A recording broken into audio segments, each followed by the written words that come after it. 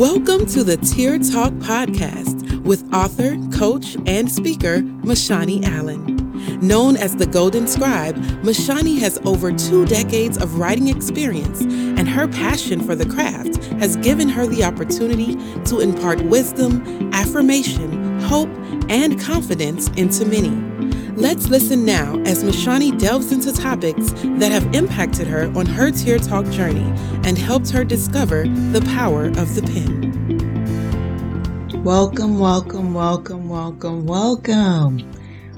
to the Tear Talk Podcast. So glad that you joined on today. This morning I was laying here and I was meditating and I was thinking, and I had a thought because I've been doing some Bible studies, and just last week, even in my morning time with prayer and meditating, I've been praying different types of prayers to the point where I've had to text them to myself. And it seems as though all of this is coming together, and it's showing me a different lens of love. And on Thursday, I prayed the following prayer. It's like I was laying there, I was thinking about God, meditating about God, and then this prayer came out of me, out of my heart. And the prayer was this. It said, "Help me to understand the heavenly definition of humility and love, and not the humanistic." And I was like, man, that's powerful.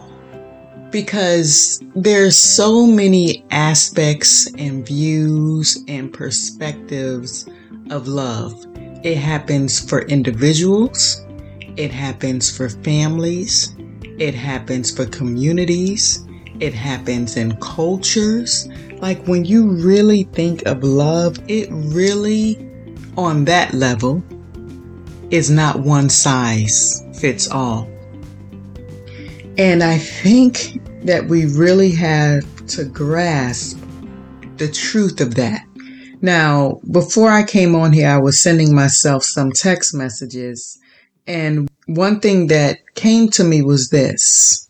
You know, we have a book that has become very notable and very popular that is called The 5 Love Languages. I think it's by Gary Chapman.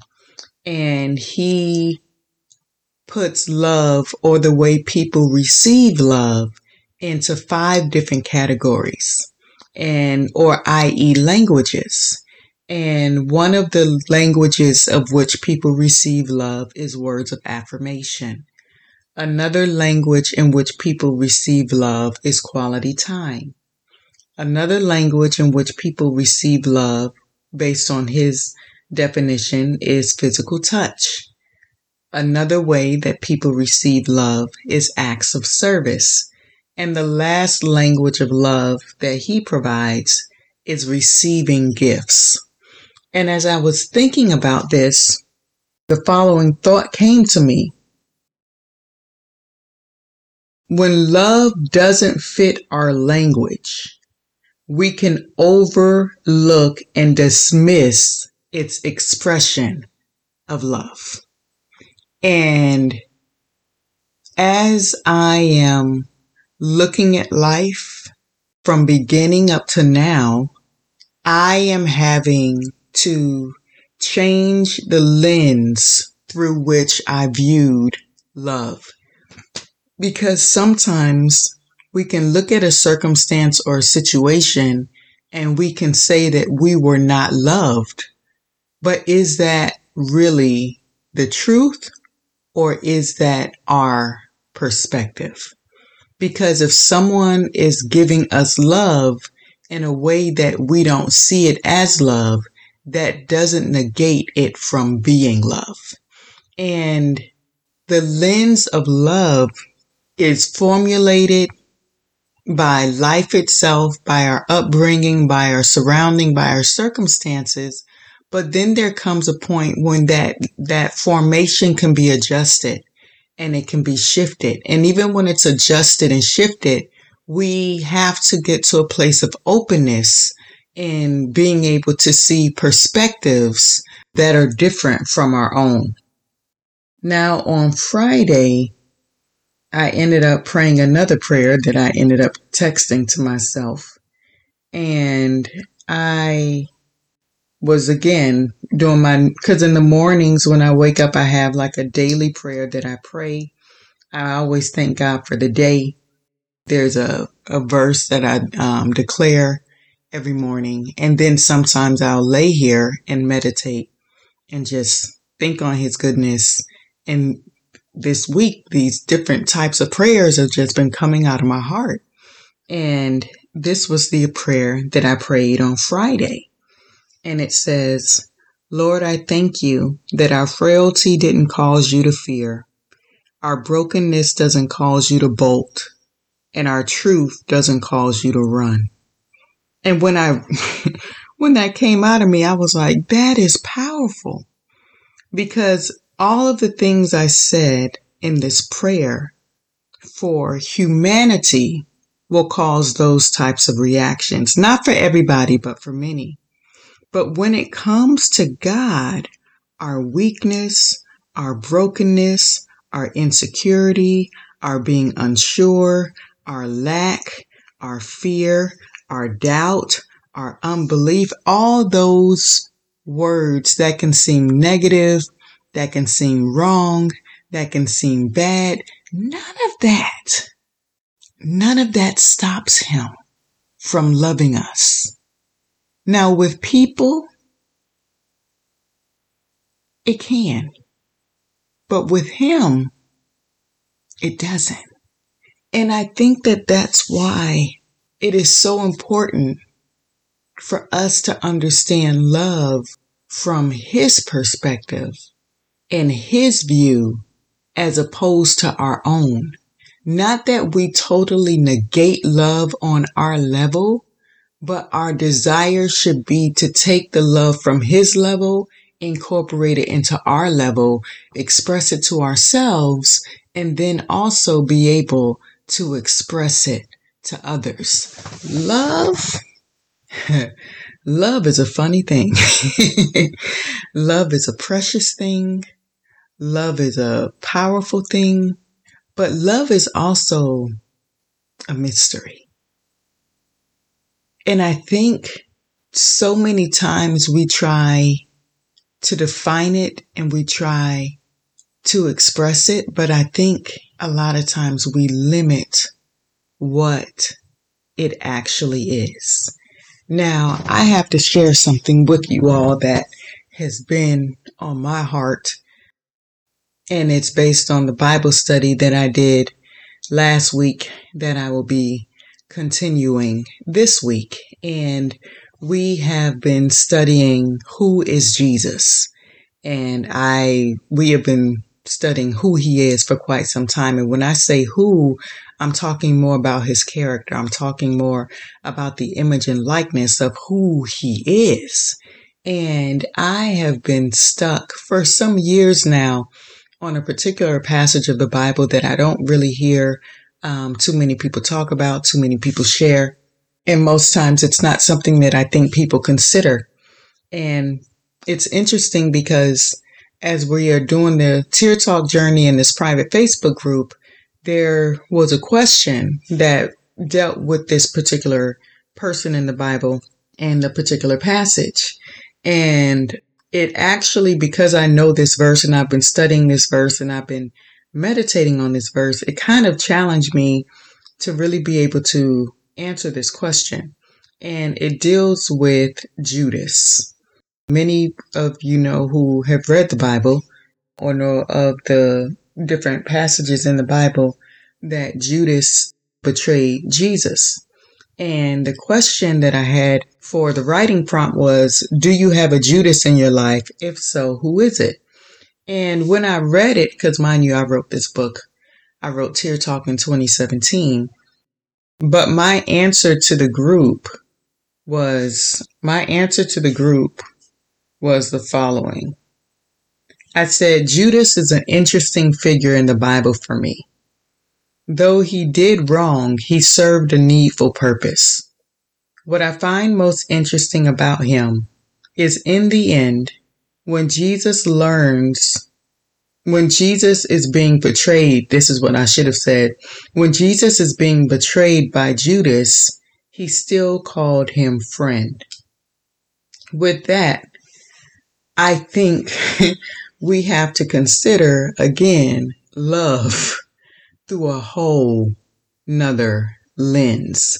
And when I was talking or sharing in the Bible study, it's interesting because Jesus was telling the other disciples that my betrayer is coming.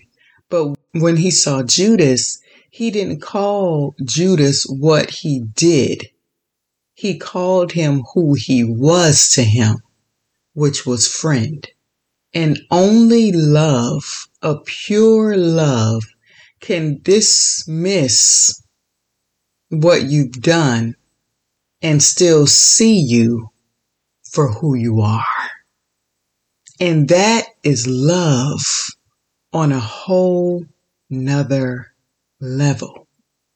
And I think that though I love Gary Chapman's book and I love his 5 languages, I believe there's a whole nother language of love that has been expressed to us, is being expressed to us, is being understood by us to be able to be expressed to others.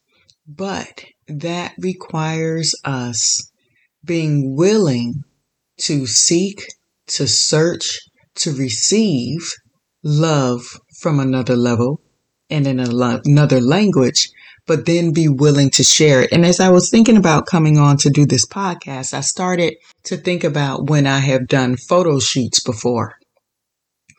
And the photographer is able to catch and capture the things that we don't see and the things that we don't notice.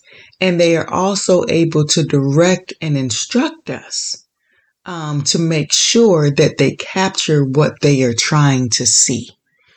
And I think that love comes at us in so many different ways, but depending on our lens in which we view it, it can be either really small or it can be really large.